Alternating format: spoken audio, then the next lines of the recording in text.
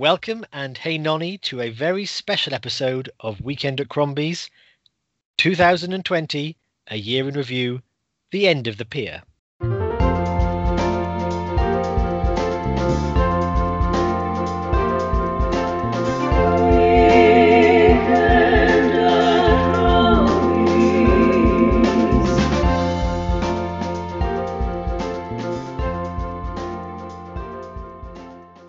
Welcome back, dear listener, as we go into our review of the year show. I'm Hugh. That's it. We haven't been watching a film this time, so I'm merely Hugh. But I do have in front of me a nice hot cup of cocoa, a mince pie, and also a machete in case the end of the year turns into the purge, which, to be frank, anything is possible. So I'm covered for every eventuality. And maybe better than anything that's happened in 2020 already. Refreshing change, wouldn't it? Getting out, purging. Yeah. My name is Dr. James Evans Esquire, and I am currently finishing off the Christmas cheese. I have just finished off the Christmas pork pie and have a little bit of the Christmas ham left. Another ham. I should have. Pork pie is also ham, but I've got some other ham as well. And I've also got some olives and some cranberries. It's just a hodgepodge of food that I want to get rid of, and I feel sick. But this end of the year review is a nice palate cleanser leading us into 2021's Weekend at Crombie's, isn't it? Marvellous, yes. And of course, we are breaking tradition by not having this at the New Year's Eve party because, of course, now we're all locked down. So we can legitimately say we are in our respective cubicles in different parts of the country, windows sealed against all possible oxygen, that we can maintain a healthy broadcast. Indeed. And it also means that by any chance an individual passing either of our houses, given all of the windows are closed and locked, won't accidentally hear any of the quality chat that comes out of Weekend at Crombie's and might be persuaded to download the podcast. It's not happened yet. And our highest listening record is 3, and that includes both Hugh and I as well. So God bless you, dear listener. If you're still there, hang in there, wind, isn't it? But without further ado, let's get into it. James, I believe you have a plan for us. I do. Right. So what I thought I'd do is we go through some of the stats for 2020. I know that Weekend at Crombie's is obscure enough as it is, but I thought, let's add another layer of obscurity by putting some statistics on already an unlistenable podcast, just to make it even less listenable and interesting. But there we go. This is what I've done. So we've got some stats about the films from 2020, including things like obviously the overall scores, the kind of rankings for the films, but also, what the popularity of the films are, what the overall scores have been, and also the kind of average year that we've chosen as well. I also wanted to have a think about how this year compares to previous years as well. And what I've also done is considered, way back in the annals of time, season 1 and season 2 of Weekend at Crombie's. Has anything changed from those films? Any of the ratings changed? Any of the viewerships changed as we've gone through the years as well? And there's been some interesting changes, actually. Whether you can ascribe them to our deep dive or not, I don't know. But certainly some films have been more popular since we did the podcast than others. So I thought that would be an interesting thing to go through as well. I mean, I say interesting in the broadest possible sense of the term. And I'm stretching the term to its very limit, but interesting nevertheless. And also what I've been waiting for, again, since pretty much the beginning of this year, is that James told me he picked his 6 films with a plan. I did. And of course, I picked my 6 films basically the night before, or even as we're recording. So I have no plan whatsoever. So I'm deeply interested into why the 6 films of James were inflicted upon me. Well, we might go on to this. Let's start then, shall we? Let's crack on. Yes, let's begin. So I want to start. I actually just thinking about that kind of plan that I had with the films that I chose this year. I think it's worth describing this in comparison to the films that you've chosen, actually, Hugh, because I think it does show a marked difference in the process. Perhaps I'm not saying one is better than the other, but certainly a marked process. So if we look at the 6 films that Hugh has chosen this year, let's just have a little bit of a recap. Way back in, February 2020, before all of the pandemic kicked off, Hugh's first film was Eric the Viking. And chosen because Terry Jones had died, and I thought, we'll remember 2020 for that sad event. Yeah, exactly. That will probably be the most memorable event of 2020. But there we go. It wasn't. Sorry, Terry. Yeah, the year of release for that film was 1989. Yeah. Now, the second film that Hugh chose in, if my calculations are correct, April. April, yep. Yeah, it was Trespass, I don't know how you pronounce it, with Ice-T and Ice Cube, all the ices. Prior, I might add, to the resurgence in the Black Lives Matter movement. I can't claim credit for that, but no, I don't think you can. That's just the chronology it happened. Yeah, and also, given that in Trespass, Ice-T and Ice Cube play quite stereotypical, archetypal gangsters, I'm not sure that that's the film that you would necessarily choose as a kind of rebuff to white supremacy. But there we go. Trespass it is. And I will actually come on to Black Lives Matter a little bit later in the podcast as well, because some interesting things have gone on in the films that we've watched as a consequence of that, I think. But anyway, Trespass was released in 1992. Then we had Memphis Belle, war film starring Matthew Modine and obviously Weekend at Crombie's favourite John Lithgow. Yes. And the it's release been in date, every single year. We go so far as every single year. And if you don't choose a John, and also all chosen by you, Hugh. If you don't choose John Lithgow, well, your family will die. If you don't choose, I'll be disappointed if you don't have a John Lithgow film in 2021. Because he's done plenty. To be honest with you. Yeah. Memphis Belle was released in 1990.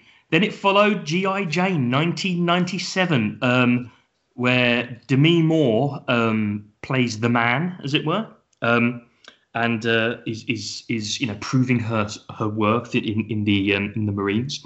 Practical Magic then followed. Relatively recently, in October, the Halloween episode, the least scary Halloween film I think I've ever seen. And that was released. It's about my limit. That was released in 1998. And then finally, the most recent podcast, a very popular Long Kiss Goodnight, and that was released in 1996. So we have 1989, 1992, 1990, 1997, 1998, and 1996. All 6 of Hugh's films released within a 10-year period. Wow, which is interesting whatsoever. Yeah, so your average year was 1994. All of which, it looks like, I'm clearly a violent person, with the exception of Eric the Viking, for obvious reasons. All of it involves lots of firing of machine guns and pistols and various firearms. Practical magic? Well, I suppose it's magic machine guns. Maybe there isn't any guns in it. I'm sure there's some kind of gun, I think, that doesn't work. Fair enough. Practical magic and Eric the Viking get off it. There's only a modern. It's a bit violent. I say that like it's a scary movie. It's a bit scary. This is from the man that's chose Newsies. And The Secret of Nim. Don't be knocking The Secret of Nim. Oh, I'm not. Yeah, but I would say actually that's interesting because I hadn't considered that. But considering my concern that we'd gone a bit bloke heavy this year, again, there's a dividing line. Half my movies had male protagonists, and the second half of the year had female. Yeah, that's very true, actually. And 2 of your 3 female protagonist films were the bastion of male action hero films, I guess, really. Both of which use the iconic phrase "suck my dick" as well. So there we go. So I'm not quite sure how I don't think you can find a connection like that. So yours were all within that 10-year period. So I'll go through my 6 now. This might give you a bit of an indication of the kind of the structure or the methodology that I chose. It will become clear. This is like Kaiser Soze's pinboard falling in front of my eyes, I'm sure. As soon as you describe it to me, I will say I can see it now. Well, the only thing I would say is that the order of the films isn't necessarily the order of the plan per se. I've mixed them up a little bit as I've chosen throughout the year, but the plan is there. So the first film, way back in January 2020, was The Secret of My Success, Michael J. Fox's comedy vehicle from 1987. Followed in March by Juggernaut with Juggernaut, Weekend at Crombie's favourite Anthony Hopkins, Sir Anthony Hopkins. Was he in Juggernaut? He was in Juggernaut. Yeah, he was in the he was the police inspector. Oh, of course he was. So all I can see from that is Richard Harris because it was such a great performance. But you're right. And Roy Kinnear, of course. Oh, I didn't Roy. Yeah, he would be the second person I was thinking of. Yeah. Indeed. So Juggernaut was. So we had Secret of My Success. Juggernaut was this year. Yeah, I know. you know, because it fell right before the pandemic curtain, and therefore it was a lifetime ago. I remember watching Juggernaut I think it might have been the second or third day of lockdown. Really? Yeah, I do. I vaguely remember. I remember feeling slightly on edge and slightly anxious, and then also watching a slightly anxiety-laden thriller as well, which wasn't the best thing in the world. But there we go. I didn't know there was going to be a pandemic. The third choice of mine was The People Under the Stairs. So hang on. So we've got Secret of My Success, 1987, Juggernaut, 1974, The People Under the Stairs, 1991, the Wes Craven horror film, which I think you surprised yourself a little bit in how relatively straightforwardly you were able to cope with it as a non-horror aficionado. Yeah, so that was bad. I mean, yeah, when I'm thinking of it, there's some bits that make me shudder. But yeah, it was generally a good film. Fourth choice of the year was Read My Lips, the French thriller about the deaf woman and Vincent I remember Cassel. his moustache very clearly. I remember his kind of greasy hair and his leather jacket. Really well played by Vincent Cassel. That was 2001 where that was released. Then, of course, we had this year's 5-star film, our winner for the year, I guess, really, which is The Court Jester. 3 years in a row now, you can stop. The Court Jester was our 5-star film. I know. Well, it is a 5-star film. Come on. It is a 5-star film. Yeah, I can't deny it. Can't deny it. And that's 1955. And that is the oldest film that we have watched so far in the week. It just shows that all films are getting rubbisher as time goes by there. It does, doesn't it? Yeah.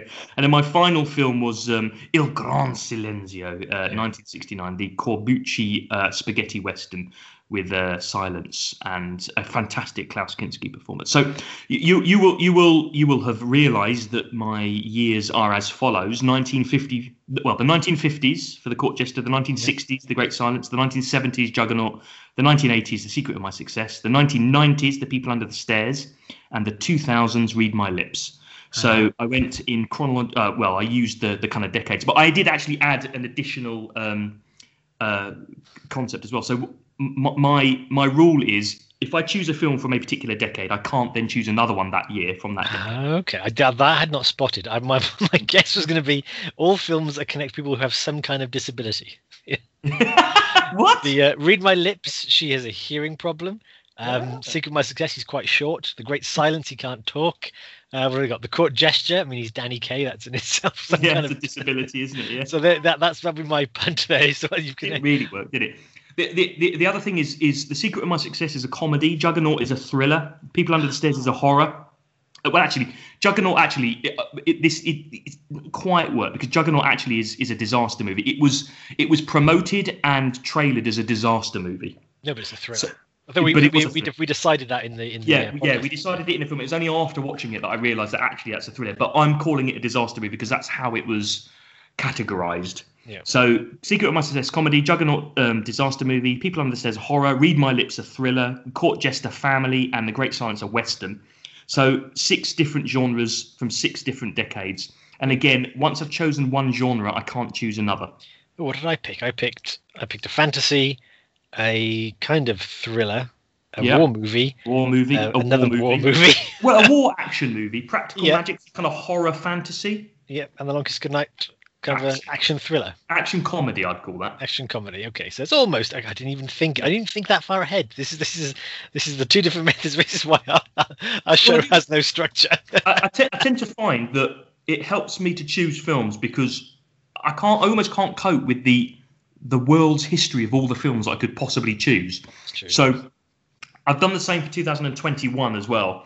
And I've gone from the 1950s all the way to the 2000s, and I've chosen a genre-specific film for each of those particular decades as well. Wow, okay, very good. So you will know that January's choice is Strange Days. It's a science fiction film from the 1990s. So there will not be another 1990s or a science fiction film in 2021 from me. Well, that's okay, because knowing my choices, there'll be about 6 1990s films from me. Yeah, there will. They'll be at that sweet spot, just as you were kind of I don't know, you're like, I don't know, 16, 17, something like that. Just when you got cognizant of films and stuff like that. Yeah. They'll all be around that era. Old enough to watch all the sweary ones. Yeah, exactly. And just when, the VHS of the films were coming out, you see all the trailers and want to see the films they were connected with. Yeah, exactly. That's very interesting. There. So that's my average year was 1980. Yours was 1994. 14 difference. Our average year was 1987. So, yeah, I mean, a distinctly kind of different choice. Your 1994 average year is similar to last year, which was 95, and the year before was 1983.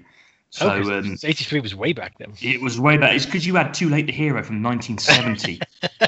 Once again, Too Late to Hero is skewing the curve. It really is, because every other film you've chosen, apart from Carrie Pilby, I should say, which is 2016. So Too Late to Hero and Carrie Pilby are the 1970, 2000. Every other film is 80s or 90s. Well, I'm looking ahead to the films I've got shortlisted next year. It's not going to get much better. That's all good. Doesn't matter, does it? So before we go on to some of the scores as well that we've given them, I also just wanted to go through the popularity of the films as well. So I use a social kind of I don't know what they're called. What is it called? It's not a social media. It's like a social community website. That's rubbish. But anyway, a social community website called Letterboxd, where I look at the number of viewings that each particular film has had that we've chosen, and based on the number of viewings. So this is the point at which we watched the film. Things may have changed subsequently, but the point at which we watched the film. Which film do you think is the most popular in the public's consciousness of the 12 films that we have picked this year? So just to recap: The Secret of My Success, Eric the Viking, Juggernaut, Trespass, The People Under the Stairs, Memphis Belle, Read My Lips, G.I. Jane, The Court Jester, Practical Magic, The Great Silence, and The Long Kiss Goodnight. I am going to say it's The Secret of My Success. Well, you would be wrong, Hugh. Oh. You would be wrong. I'll give you one more guess, then I'll reveal. Memphis Belle. Memphis Belle, no. Oh. So, no, the most popular or the most watched film, according to the website Letterboxd, of the films that we have watched this year is Practical Magic, with a whopping 43,000 watches. Actually, what you've said, The Secret of My Success is 8,500, and Memphis Belle 5,700. Actually, Memphis Belle was the third least popular film. I mean, we're not in the Too Late to Hero realms of 367 people in the world have watched that. But still quite low. The least popular film, the most obscure film chosen this year. Any thoughts? No, let's have a discussion about it already. Have we? Is it going to be The Court Jester? It isn't, actually. It's Juggernaut. Oh, of course. Yeah. Juggernaut's been watched by 1,300 people, and that's it. Okay. Well, I have a stat of my own. Would you like to know what our most listened to podcast was of the year, our film? Which one would have had the most listens? Which one would have had most listens? I mean, does it count if we've listened to the same podcast more than once? Because I think that's the only way we're going to get to more than 2 listens. Yeah. Also, I'm pretty sure the stats I'm looking at are just basically spam accounts who are trying to get us to buy advertising. But then, notwithstanding, which one do you think pulled in the most punters? Which one pulled in the most punters? I'm going to go for Memphis Belle. Do you know, it was The People Under the Stairs. Was it? By some margin. Really? Yeah. It's a good one. I'm not going to say the numbers because my ego can't take that. But yeah, the others are clumped around, and The People on the Stairs is good to get 50% higher than the rest. So that is quite interesting because I mean it's hard to really tell because these are films that we've watched recently. But of all the films this year, The People Under the Stairs, from the point at which we watched it to today, has had the most the biggest increase in people watching it. Interesting. Yeah, so it's had 26% more views as of today than when we watched it. Now, I appreciate that, some of them, The Long Kiss Goodnight, The Great Silence, we've only recently watched. Yeah. So there's not been a lot of time for that. But 26%, for example, is a lot more than Trespass, Juggernaut, Eric the Viking, or The Secret of My Success, which were the ones previous to that. And actually, it's more than The Tall Guy from last year. Yeah. Yeah, so something went on with the people under the stairs. It might. I wonder whether I can't remember exactly, but I wonder whether Wes Craven passed away relatively near the time that we did the recording. Maybe there was Wes Craven died. Yeah, he died. He died this year, and maybe also there was a DVD release of the People Under the Stairs that came out. I don't know. I don't know what it was, but it certainly has had some impact. Roses. In terms of we'll get onto our own scores shortly because that's obviously the interesting thing. But in terms of the public, the good people of Letterboxd, which film do you think has the highest ranking on the Letterboxd website? And this is from the total number of ranking scores that they've given. So we're talking thousands here. Yeah. They're a discerning lot in Letterboxd, so it's not going to be the most commercially we're not talking about the IMDb rabble. The highest ranked one, I would say, is going to be... Do you know what? I wouldn't be surprised with People Under the Stairs still. Actually, well, People Under the Stairs, it has an average score on Letterboxd of 3.3. Okay. Which is not the highest. Okay. The highest is actually The Great Silence. Really? Which has an average score of 4. So it's a 4-star Letterboxd film. So yeah, I don't think it's a 4-star film. It's I think we were not that impressed with it. They were very impressed with it. Yeah. Wow. The lowest, the poorest film, the least considered film. Clearly one of mine. Which people hate the most? Eric the Viking. You're close, but no banana, I'm afraid. It's in fact I think the slightly maligned G.I. Jane. Really? Yeah, which has an average score on Letterboxd of 2.7. The snooty bunch. I'll tell you what, though, it is not the very, very lowest score that we have had across all films. Would that be Too Late the Hero? It wasn't Too Late the Hero, no. Okay. The very lowest score of any film on Weekend at Crombie's was Nuns on the Run. Oh, yes, I remember that. Yeah, 2.6, which I think is harsh. That's very harsh. That is very harsh, isn't it? I wanted to highlight to you some interesting points of change over the last couple of years, actually. So I had a look at the average score of the films that we've watched when we watched them, and then I looked at the score of them now to see if there had been any change over the previous couple of years. And there are a number that stand out, actually. So one that stands out, which I think, well, it might make you laugh. I don't know. Too Late the Hero has gone down in its average score from as more people watch it, they rank it lower. So it's gone down from 3.3 to 3.2. Not a lot, but it has gone down. Now, what's interesting about Too Late the Hero, when we actually watched the film, it had been watched by 367 people in the world. Okay. It has now been watched by the grand total of 630 people. So It's not really taken off. It hasn't really taken off. It's doubled. I think, though, given that it has an average rating of 3.3 on Letterboxd, and given that you gave it 5 stars, my own personal view is that Too Late the Hero is probably the quintessential Weekend at Crombie's film. Oh. Because it's been seen by so few people, and yet it isn't a terrible film. Do you know what I mean? It's actually quite a good film that just has not been seen by people. That's probably the most extreme version. All right. Yeah, I'd take that. I think in many ways, Too Late the Hero is our most extreme film we've picked. Yeah. It's the ultimate outlier. That and Nuns on the Run, which I stand by. I think that's fair enough. Dancer in the Dark keeps going from strength to strength. Ugh. That has now increased its viewership by nearly 200% and has increased its public ranking from 4 to 4.1. So everybody loves that film. I know you don't. Now, there are two particular... Quick Down Under has gone up as well quite a lot, which I find... Let's linger on Dancer in the Dark. Would you like to know what the least popular film recording we've had is? Oh, it's not Dancer in the Dark. I think it's. I was all revved up then. I think it's our least popular of season 1. Least. It is. Yes. It's not even that. It's Too Late the Hero. Okay.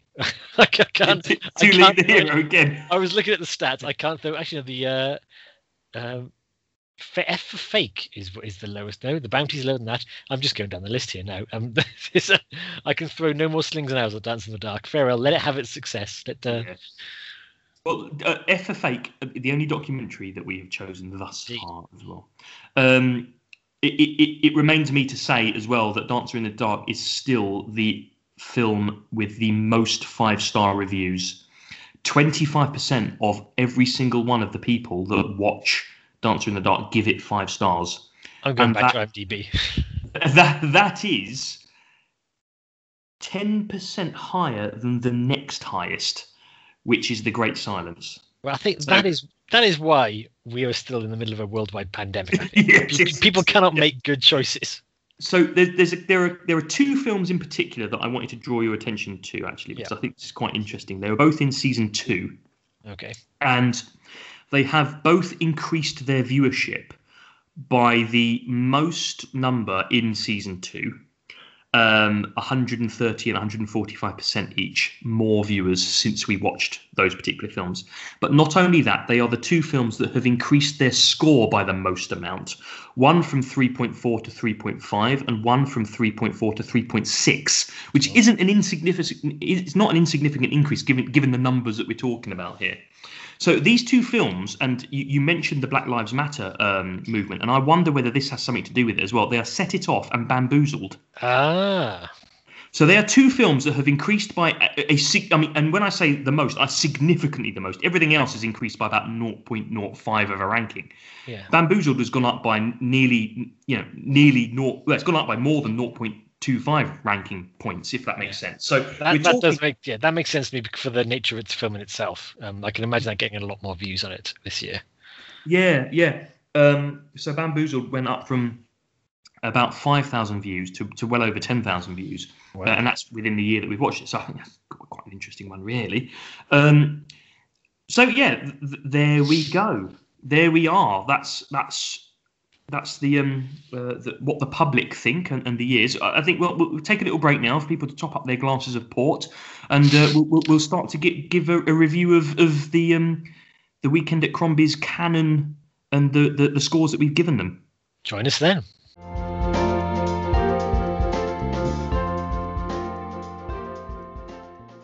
Welcome back, dear listener, and let's begin right away with the most important question. James, what are you currently eating? In my mouth at the moment is a dry roasted peanut. A dry roasted peanut. So you've already migrated from the cheese and the ham. Oh no, I've got half of my Stilton and fig and olive chutney on a baguette. Still got half of that left. I've moved on to the dry roasted peanut, so I will go back to the. Give yourself some texture. That's a good idea. Well, and also when you're talking, I find you can kind of get away with eating the dry roasted peanuts. A mouthful of Stilton and chutney whilst I'm trying to describe the year's Weekend at Crombie's is more of a challenge. I can see a Sergio Leone trilogy called Mouthfuls Chutney. Oh dear. Anyway, so you had some interesting facts for us. More interesting facts. More interesting and also more interesting. Even more. So even more interesting facts. So this season's Weekend at Crombie's has made history, shall we say, because we have a new entrant to the top score podium. Yes. It was obviously we've obviously had Breaker Morant as the only previous film with 10 disembodied Crombie heads given to it, but we have a new member of the club, and that is of course the Court Jester, which we both gave 5 stars to. But we've laughed at the fact that the Court Jester is our is a 10 disembodied Crombie head film, but it is undoubtedly. We score a film on its merits, not on whether how it compares with other films, but on the type of film it set out to be. I score my films on whether I like them or not, and I like the Court Jester a lot. So we could have had 2. We could have only had 1 top 5 in the past 2 years. We could have had 2 had I not been so recalcitrant in scoring my own film. Well, this is why it's important that the person that chooses the film also scores first.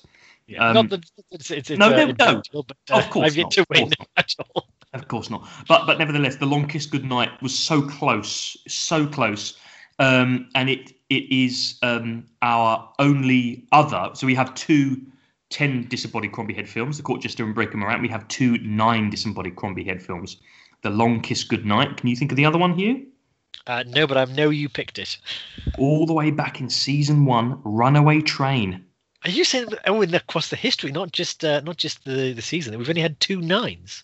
We've only had 2 10s and we've only had 2 9s. Correct. Did I score Runaway Train 4 stars then? You did. You gave it 4 and I gave it 5. I think, in fairness, I may have felt quite bad about the Phantom of the Paradise, so I would have given whatever you put in front of me 4 stars. Well, Phantom of the Paradise didn't. We'd only done that for 4 months, and I feared it would end there if I'd give it any less. It didn't die for nothing. So we've got 2 10 disembodied Crombie Head films, The Court Jester and Breaker Morant. We've got 2 9s, The Long Kiss Goodnight and The Runaway Train, and we have 2 8s, and we have a new 8 as well from this year, and that one was one of yours, Hugh. Oh.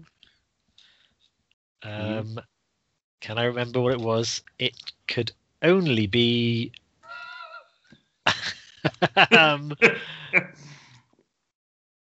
Put me out of my misery. Memphis Belle. Memphis Belle? You gave a 4 to Memphis Belle, or did I give a 5 to it? No, you gave 4 and I gave 4. Wow, we go. We're some hard scorers, but take those 6 films and put them together. You have a very strange matinee. You would, but the thing about Memphis Belle was, I think going into that film, there's no way in my head I was thinking I'm going to give this 4 stars.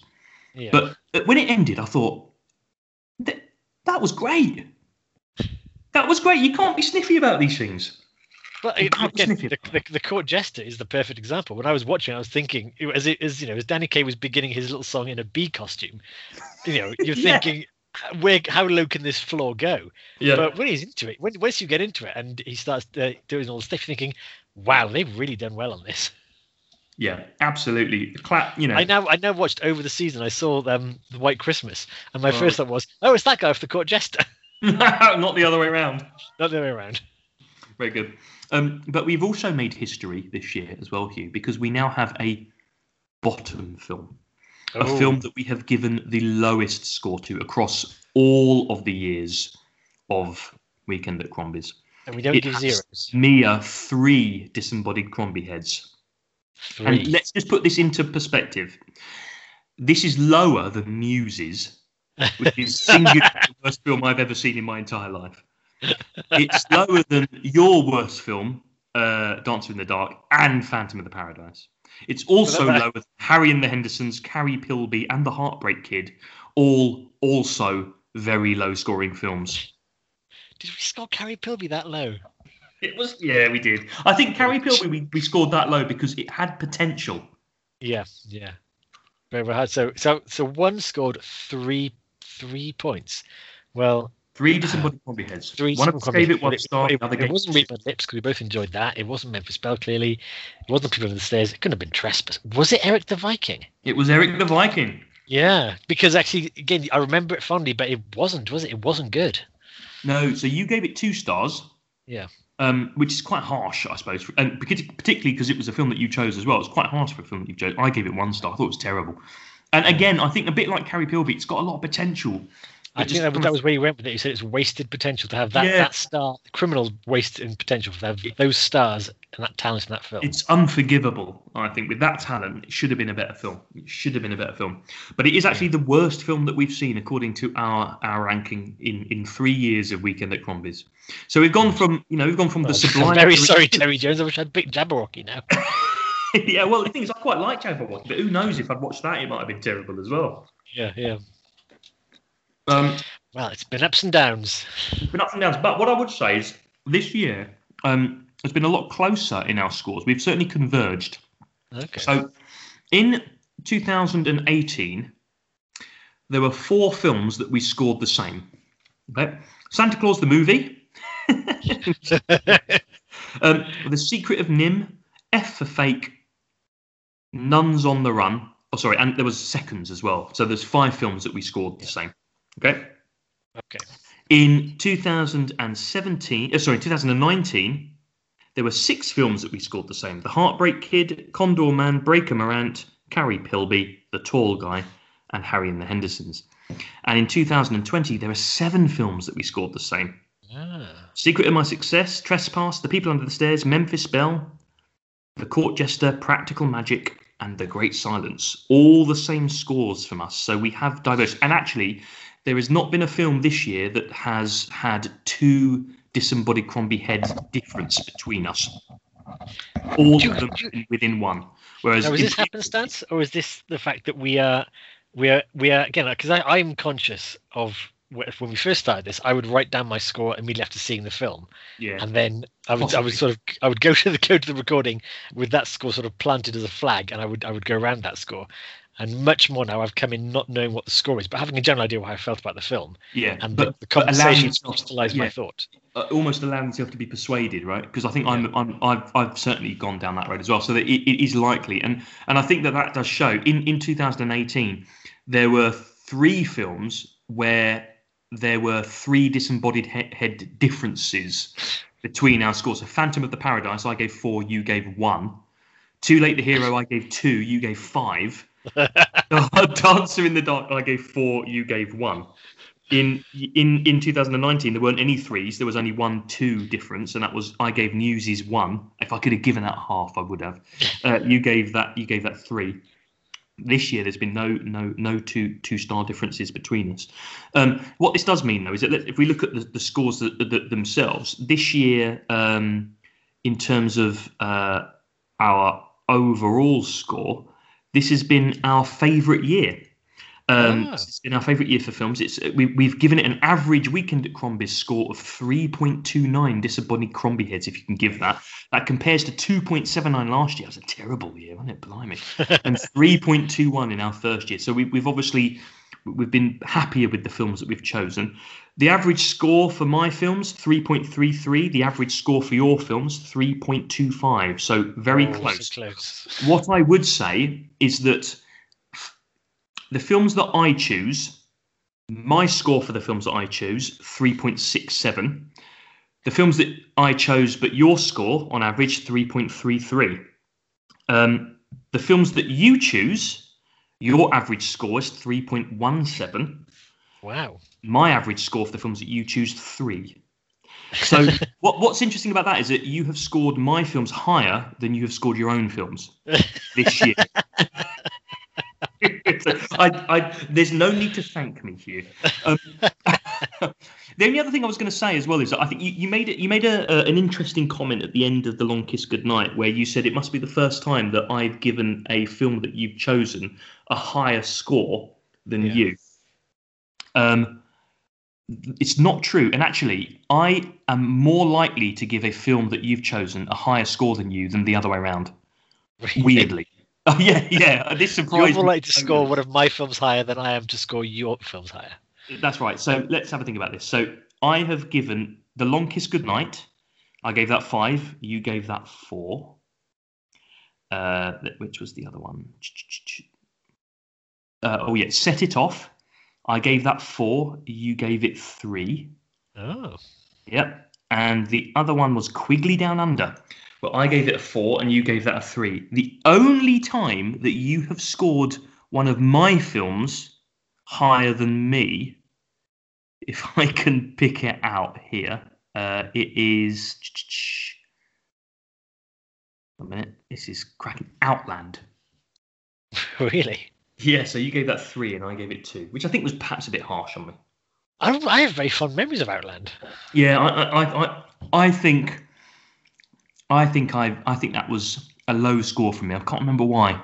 I think it was December. It was cold. We had it was one of those Decembers we could actually go out and do things. So we were probably both run down with Christmas business.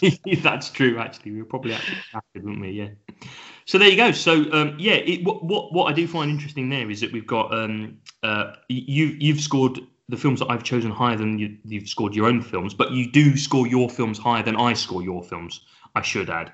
Although, again, I would say that I have given the full range of scores for your 6 films. I've given a 1, a 2, a 3, a 4, and a 5. So there we go. What's my range then? Do I hover around the 2s to 4s? I'll probably never give a 2. Have I gone below? I gave 2 for Eric the Viking. Gave Eric the Viking a 2. Yeah. But you are, and you obviously gave the Court Jester a 5. So you've not given any 1s this year. Yeah. I think it's been a better crop of films. I think the potential Banana Skins, like the Court Jester, and maybe again you hadn't seen Il Gran Silencio, so that was one thing too. But I think there's been fewer Banana Skins, whereas the previous 2 years we were doing again. Bamboozled could have been a potential disaster. We had neither seen those. Carrie Pilby, Condor Man, well, Newsies, Speed Race, Face. Yeah, I suppose the only thing to say on it would be at the start in 2018, I was much more willing to. I wasn't willing to compromise on the films that I wanted to choose. Right, so you'll note that the two of the first 3 films I chose were Phantom of the Paradise and Dance in the Dark. 2 films that I thought I'd like, but I can appreciate are divisive. Yeah, divisive. Whereas. Mind, actually, having said that, who knows? I mean, the Court Jester could have been divisive, right? The Great Silence could have been divisive. So you just don't know, do you? Actually, you just don't know. No, I think actually the 50-50s fell the right way this year. That's probably the only difference. Mm. With the exception of Eric the Viking, which didn't age as well as we thought it was. Juggernaut, I mean, you hadn't seen that. That could have been an obscure film that didn't do well. Yeah. I chose that based on the poster. Yeah, so that was another potential Banana Skin. Mine were only sort of if the nostalgia didn't hold up. And for example, say Memphis Belle, it did, but Eric the Viking, it didn't. What else did we have? Practical Magic. G.I. Jane could have been a design. I mean, G.I. Jane wasn't the greatest film, but it wasn't terrible. Yeah. Interesting. Yeah, but I think that would have been solid anyway because of the talent involved in it. Mind you, could say about Eric the Viking, that fell on his face. So yeah, so I think we just did better with the potential Banana Skins, and there were a couple of quite solid ones in there. Like say, Trespass was always going to be a decent, enjoyable watch. So would say Practical Magic, you wouldn't have a terrible time watching it and this kind of stuff. A Long Kiss Goodnight, another one. So there were good popcorn films in there, and the Banana Skins slipped the right way. They slipped the right way. I think the other one you could probably add to the potential Banana Skin that slipped the right way was The People Under the Stairs, because I mean. To me, it's not fondly remembered though. Who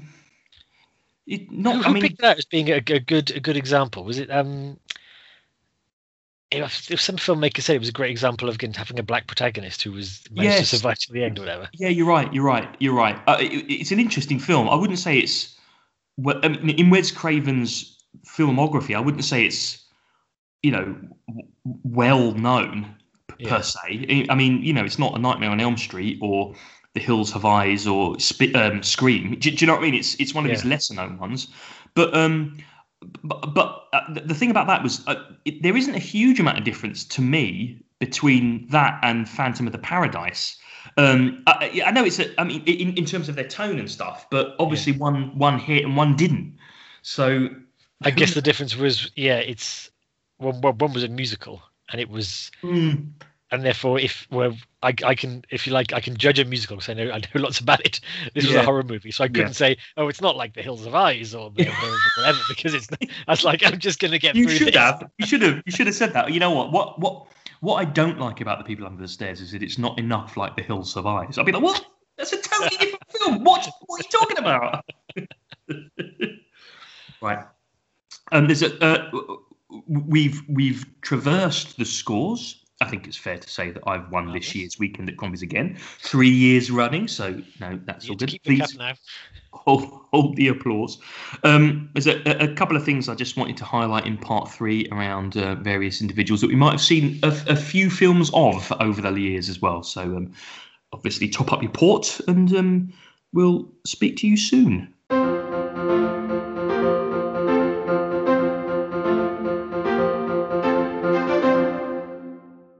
Welcome back, dear listener. I trust that you have topped up your alcoholic or non-alcoholic beverage, depending on the way the wind blows, I suppose.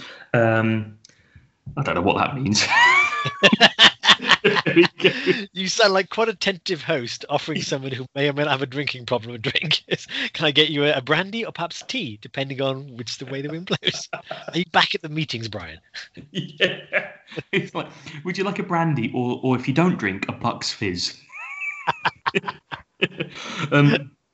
Right, so we've talked through a little bit of the films that we've seen. I thought it'd be useful just to kind of reflect on some of the main protagonists of the films that we've watched.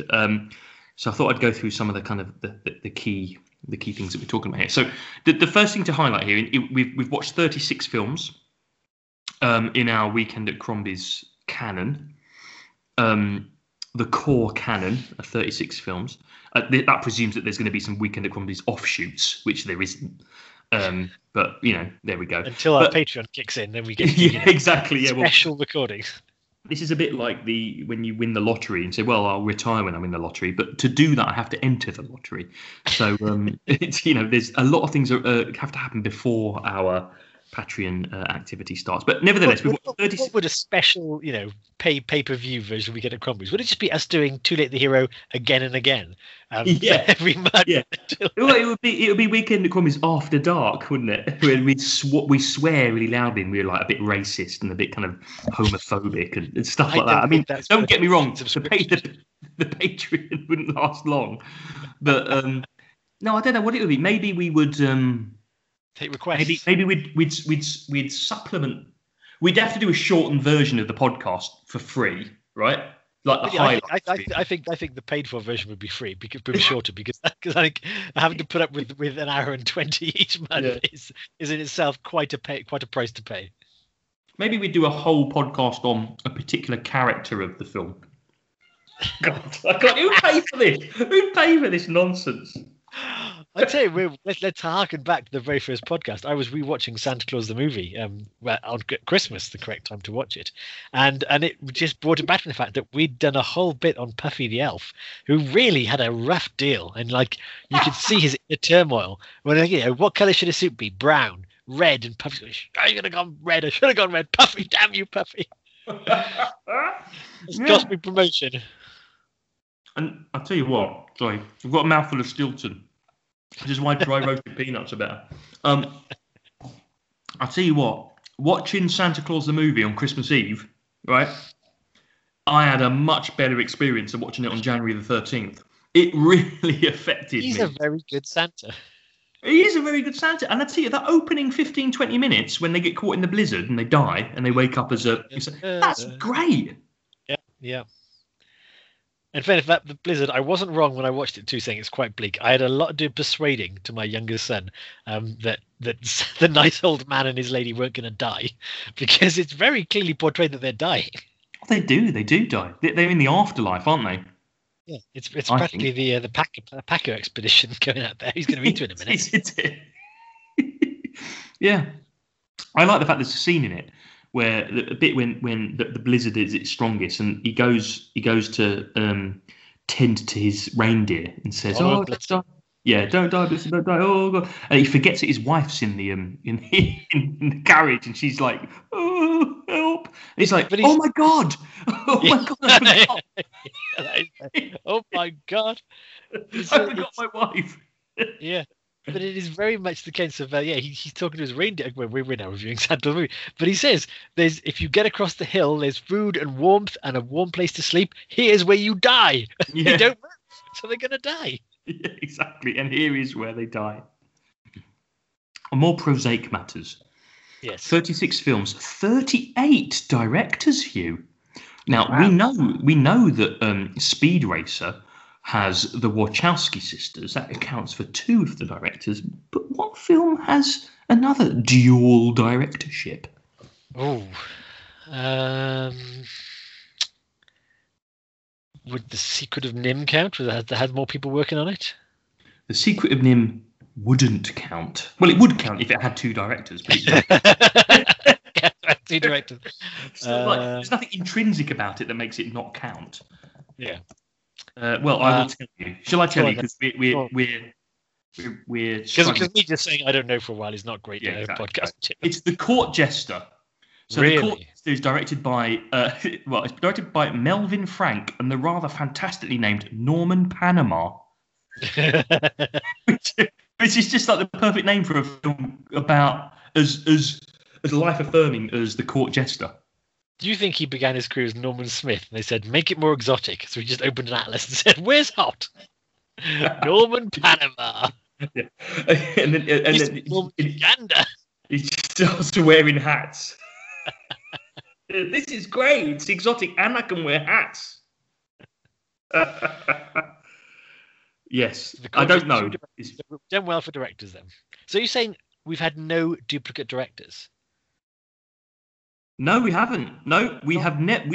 We are yet to choose a film that we have. Because we tend to recycle actors, but not yet. We haven't. Not yet. We haven't. It's not to say that we won't this year. I don't know, but we haven't as yet chosen a film with the same director thus far. Indeed. So shall we? And actually, I've got to say that this year's films weren't.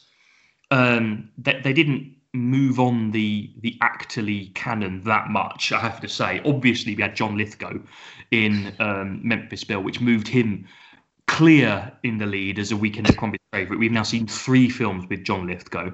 Nice. Obviously, Santa Claus the movie, the inaugural one. So therefore, I think John Lithgow is our Patreon, isn't he? I don't think he knows that, but it'd be nice if he was. He's really, yeah. We should try and get him on as a guest. I'm sure that'd be no problem at all. So he's moved on to 3. Obviously, Jada Pinkett Smith is 2 films. Liam Neeson is 2 films, but they haven't been extended this year. Moving into the league table, Matthew Modine. We've watched 2 films with Matthew Modine now. So obviously Memphis Belle, but can you think what the other one was? Oh, what's the other Matthew Modine film? The other Matthew Modine film. Oh, now, well, I suppose it is. It's actually Bamboozled, because he's in one scene in Bamboozled where he's playing himself. Oh my goodness! He's doing the Jack Lemmon role of getting given an Oscar. That's what he's doing. Yeah, that's what he's doing. I guess that counts. Yeah, I guess it does count. Yeah, Anthony Hopkins. So we had Juggernaut and obviously The Bounty. Peak Anthony Hopkins. You said that's all the Anthony Hopkins we've had. So we had a whole fallow year of Anthony Hopkins. Well, you say last that. Year. Your impression rears its ugly head in every episode. Firstly, I object to the use of the word ugly head, and secondly, that explains why the scores were so low last year, because we clearly had not enough Anthony Hopkins in it. Oh dear. The other person, well, actually, there were 2 other people. Let me just check this whether there's 2 or 3. I can't remember. Oh, no, so we've had a few more. We're getting together a bit of a canon, actually, I've got to say. So, right, let's have a look at this. John Lithgow, 3 films is the most, right? Yep. Absolutely, we've not seen any more. Jada Pinkett Smith, Liam Neeson, 2 films. Matthew Modine, obviously this year we've seen a film with him in. Anthony Hopkins, we've seen a film. Phil Davis was in Face and The Bounty. Yes. Not seen any Phil Davis films this year, but he's certainly a favourite. John Carradine. John Carradine was in The Court Jester as the... Oh, yes. And he was also the voice of the Great Owl in The Secret of Nim. Yes. Yeah, so that's 2 films. Now, Tom Lister Jr. This is what you might call a character actor. But basically, he's in Trespass and he's in Runaway Train. I think you'd know him if you saw him, but he's not a famous actor. Now, there's one person that we've seen 2 films of this year, and they were one after the other, and that person is Freddie Jones. He was in Eric the Viking and Juggernaut. Of course he was, yes. Yeah, so 2 films, 2 in a row. And of course, David Morse, who's in The Long Kiss Goodnight, and of course in Dancer in the Dark as well. Of course, yeah. A couple of... There was a gentleman who was in Bamboozled and Set It Off. Yes, Thomas Jefferson Bird. Yep. Seen 2 films of him. And there's someone else that we've seen 2 films of this year, Lucinda Jenny. So Lucinda Jenny played the... I'm just trying to think. The proposed lesbian doctor in G.I. Jane. who asked Demi Moore to go to the beach and hang out in bikinis. Yes. But she was also one of Sandra Bullock's suburban housewives. The Phone Tree. On the Phone Tree. She was a branch of the Phone Tree. Exactly, 2 films this year. So, these lesser known actors getting their I think you mean alleged rather than proposed. Okay, yeah, alleged. That's what I meant. And I'm not sure collecting actors is called a canon, but I know where you're going with it. Yes. Well, look, a canon has to start somewhere, doesn't it? I don't think it's a canon though. Yeah, no, okay. I don't know. Repertoire. Yeah. A repertoire company. Anyway, yes, a bundle of people we stick in a lot of times. Well, that's it. I'm thinking ahead to my films of 21. We might get a few more in there. We might do. There's also the composer Alan Silvestri. Ah, yes. Who did Practical Magic? Who I think he was asked to replace the Michael Nyman Practical Magic, which I can't imagine Practical Magic with a soundtrack by Michael Nyman, but there we go. But anyway, Alan Silvestri also penned the score for The Long Kiss Goodnight. Good night. Yes, I don't know if I mentioned that at the time, but it did. Actually, I remember many years ago having a conversation with the old good lady when she said she was listening to movie soundtracks. I said, "Oh, do you have any Alan Silvestri?" And she asked, "Well, what's he done?" I said, "Well, he's done it all." It's very hard to say what Alan Silvestri's done because he's quite ubiquitous. Yeah, that's very true. Very true. Very true. No one else really this year that's kind of poked through, as it were, with films. So Alan Silvestri just has turned up this year. Quite impressive that we actually have so few favourites then, because the films we're picking, I suppose they're not all our go-to films. Some of them are just things we've heard of, but there's very few, again, with the exception of, say, John Lithgow, there's very few cut-throughs of actors we've picked again. It's not like, you're right. Directors too, actually. We've yet to pick a same director, and we've hardly touched on the same actors. I mean, there were quite a lot of directors, quite a lot of actors out in Hollywood, but it's interesting that we don't seem to fall into any grooves of, I'm picking a Michael Caine movie again. That's true, and I suppose the other thing on that is when you look at the film, when you look at the actors that, I mean, we're only talking 2 and 3 films, but when you look at them, Lithgow, Pinkett Smith, Liam Neeson, Matthew Modine, Anthony Hopkins, John Carradine, Freddie Jones, David Morse, you wouldn't call them jobbing actors, would you? You wouldn't say that they're quality actors. Yeah. They've just been in films thus far that we've chosen that have maybe fallen by the wayside or not gotten the credit they deserve. And in that regard, maybe these actors need a bit, even more credit for picking out some of the films that perhaps are a bit unloved. John Lithgow particularly. I mean, there's something about John Lithgow, which is if he's in a film, it's inevitably watchable. It might not be a great film, but he's going to be good in it. That's a good point. Yeah, there were some actors who will elevate a film. I recall his performance in Harry and the Hendersons and just thinking, he does not need to put this effort into this film. Yes. And yet he is, and it's great. Because you're there for the guy in the bear suit. But yeah, he's done a great turn in that. Yeah, you're right there. You're right. I think if there's anything to be said about 2021, what we might want to do is to explore different countries of origin. So 27 films of our 36 are American. There can be joint productions here, so it doesn't add up to 36. 9 are from the UK, 4 are French, but would all 4 of them be yours? Yes. So 4 are French, but only 1 is actually in French, which is interesting. So Read My Lips is there. Dancer in the Dark. F for Fake must be a French production. And The Great Silence, which is Italian, so must be a French co-production there. We've got 3 Australian films. Breaker Morant, Quigley Down Under, and Speed Race. So that must have been, I think that was made in Australia, actually. That's pretty interesting. And then we get into the kind of we got an Iranian film. What's that? Oh, F for Fake. Yeah, well, that doesn't count, does it? It's just like a load. Orson Welles. Orson Welles was just grabbing money from wherever. Well, that's what I mean. Orson Welles got money where he could, basically. The sherry was drying up by that point. Yeah, exactly.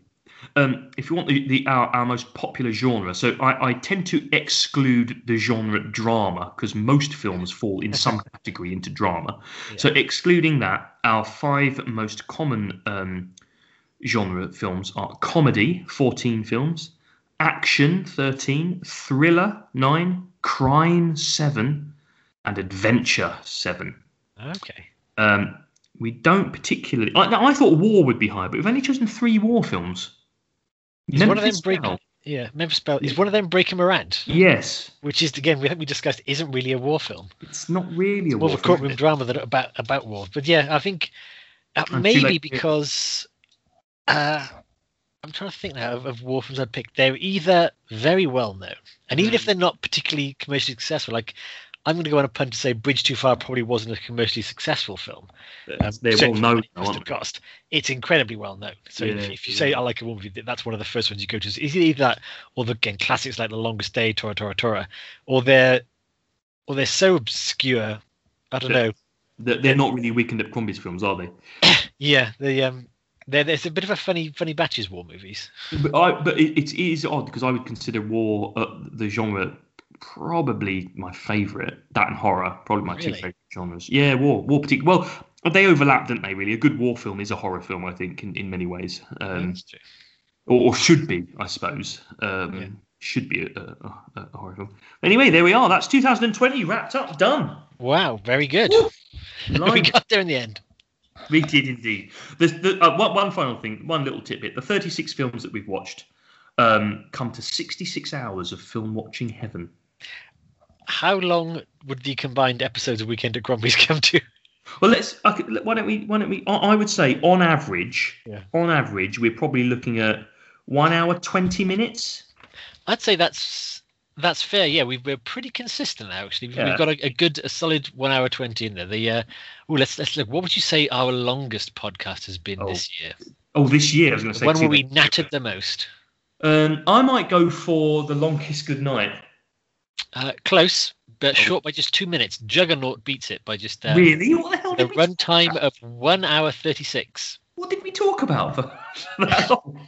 I mean, for all we know, 2 minutes of that could be my my Anthony Hopkins impression. Yeah.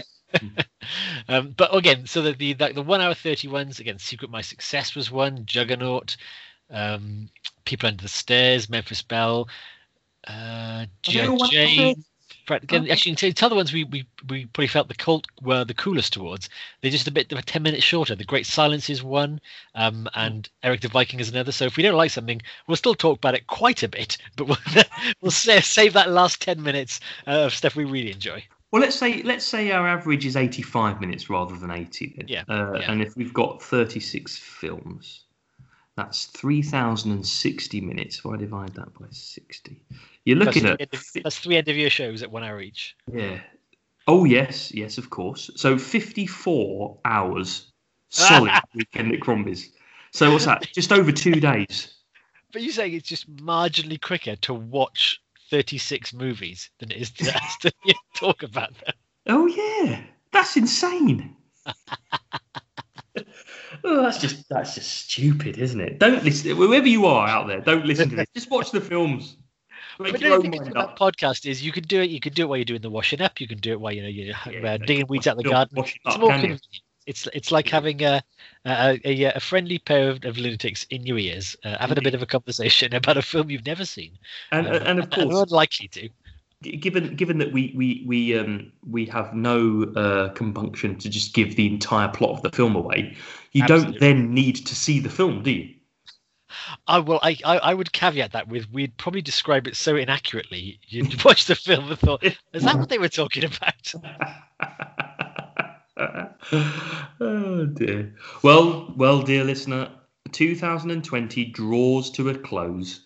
And we have many things to look forward to in 2021. The opportunity to see loved ones again, a vaccine, travel and holidays. But of course, the thing that keeps you all going, the season 4 of Weekend at Crombie's. That awkward fourth season. The good fourth season, yeah. Join us, and I hope the very final Weekend at Crombie's of 2020 is kind to you. Good evening, all.